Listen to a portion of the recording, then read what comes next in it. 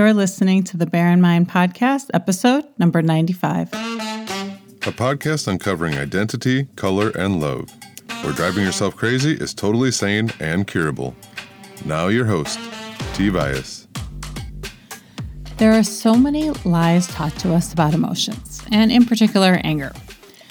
We are often told that we can't control how we feel and that anger needs to be managed. So we have a lot of anger management programs. And this lie I read about in a book. I'm reading a parenting book, and it's about being calm with your kids and not yelling at them. And so I was reading this more from a research perspective, but also to get tips on how to be less frustrated with your kids. And so far, I really liked the book.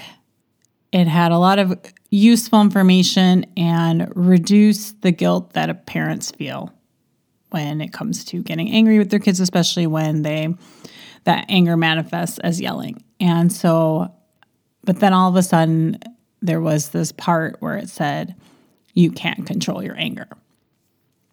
And I have a question for you, is that if you weren't angry at anyone, it could be your kids, but it could be at anyone, would you yell? Or would you say something you didn't want to say, or any of the actions that you take when you're angry? Would you do those things? And the answer is probably no. If you weren't angry, you wouldn't yell, you wouldn't say things you didn't mean, or name call, or maybe even lie.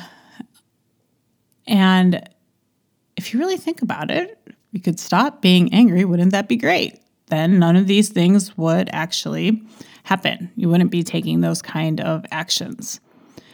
And the big lie here is that you can actually not be angry. You can actually stop being angry. As if we have no control over our feelings, and that what we need to control is our actions.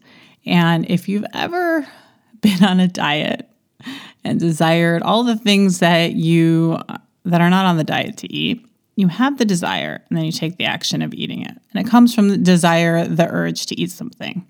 If you didn't desire that food, if you didn't desire chocolate, you wouldn't eat the chocolate. It wouldn't be a problem. You could be around chocolate. You can go to a party where they had chocolate. The same is true with anger. If you weren't angry, you wouldn't yell. You wouldn't do the things. You wouldn't say nasty things. You wouldn't get into an argument with your spouse.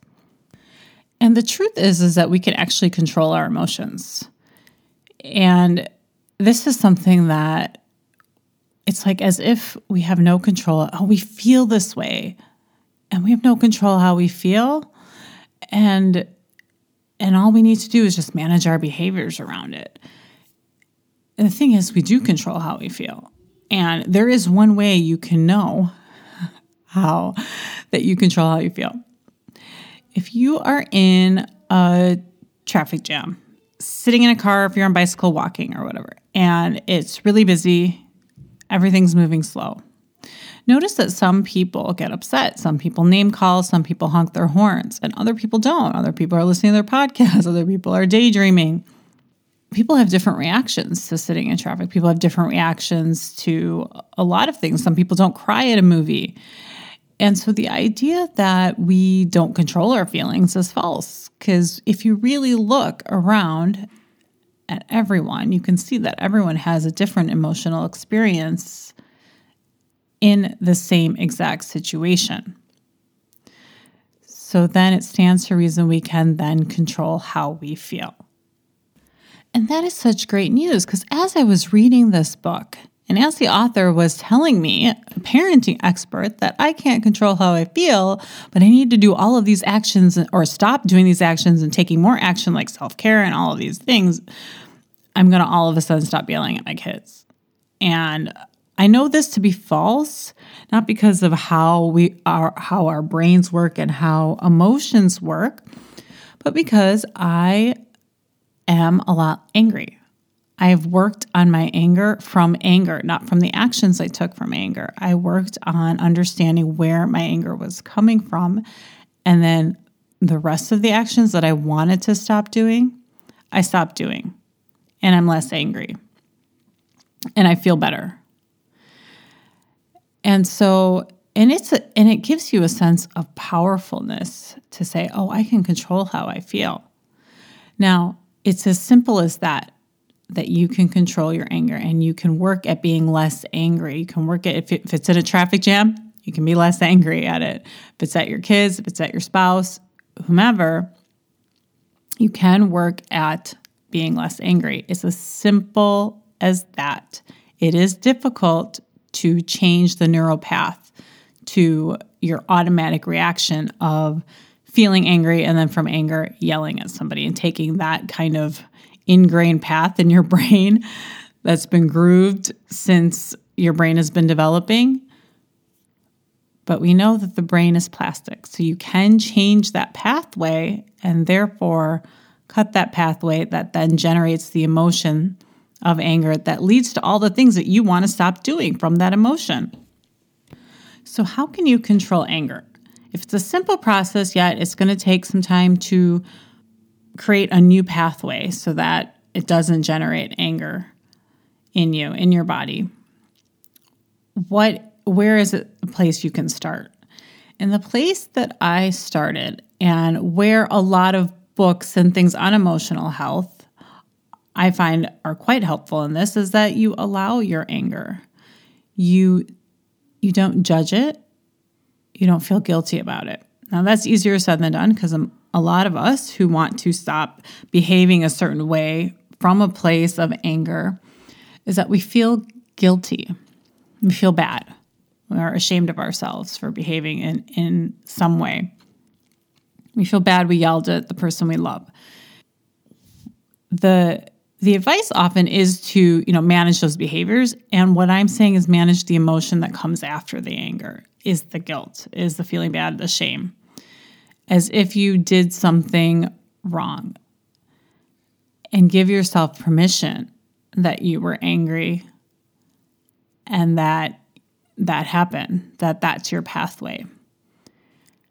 And to reduce the guilt first. So focus on feeling bad, because the pattern that happens when it comes to trying to control our feelings is we tend to put feelings into good or bad feelings. So we think anger is bad and therefore we shouldn't feel it.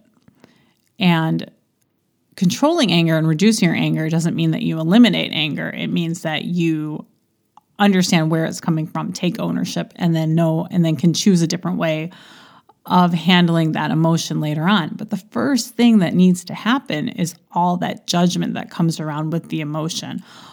All of the other emotions that come after you feel angry, after you take action from a place of anger, is to look at your guilt. And because the pattern that happens is anger, guilt. So you get angry, you feel guilty for a few days, you seem really calm, and then things build up, and then you're angry again. And then you feel guilty, everything's good for a week, couple weeks maybe even, and then anger comes up again. We think that if we got at the root cause, anger, if we tackled that first, the behaviors we take from anger, which is what most advice, most self-help will tell you, is manage the anger and then you'll get rid of the guilt. And the opposite is true.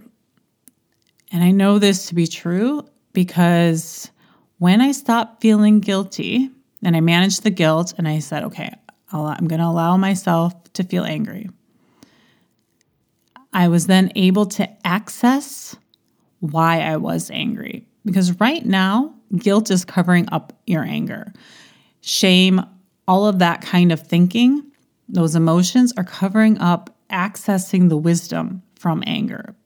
Because almost all emotions, there is an element of wisdom. And we can't tap into that when you're feeling bad, when you're beating yourself up.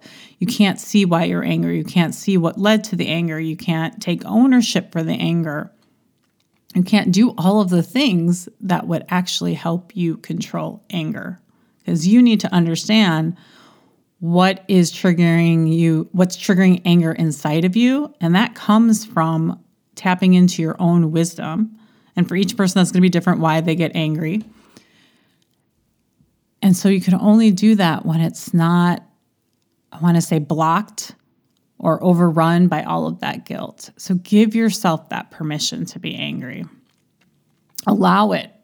And even to the point where you plan for it, plan that you're going to be angry. If you're a person that gets angry in traffic jams all the time, plan that you're going to get angry. If you're a person that at the end of the day is probably going to yell at your spouse or probably going to yell at your kids, plan for that. Know that it's coming and say, yes, I'm going to be angry. And when it does, is yes, I was angry.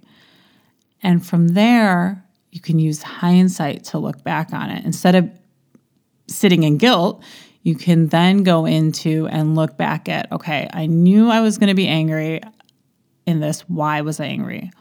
What were the things I was thinking?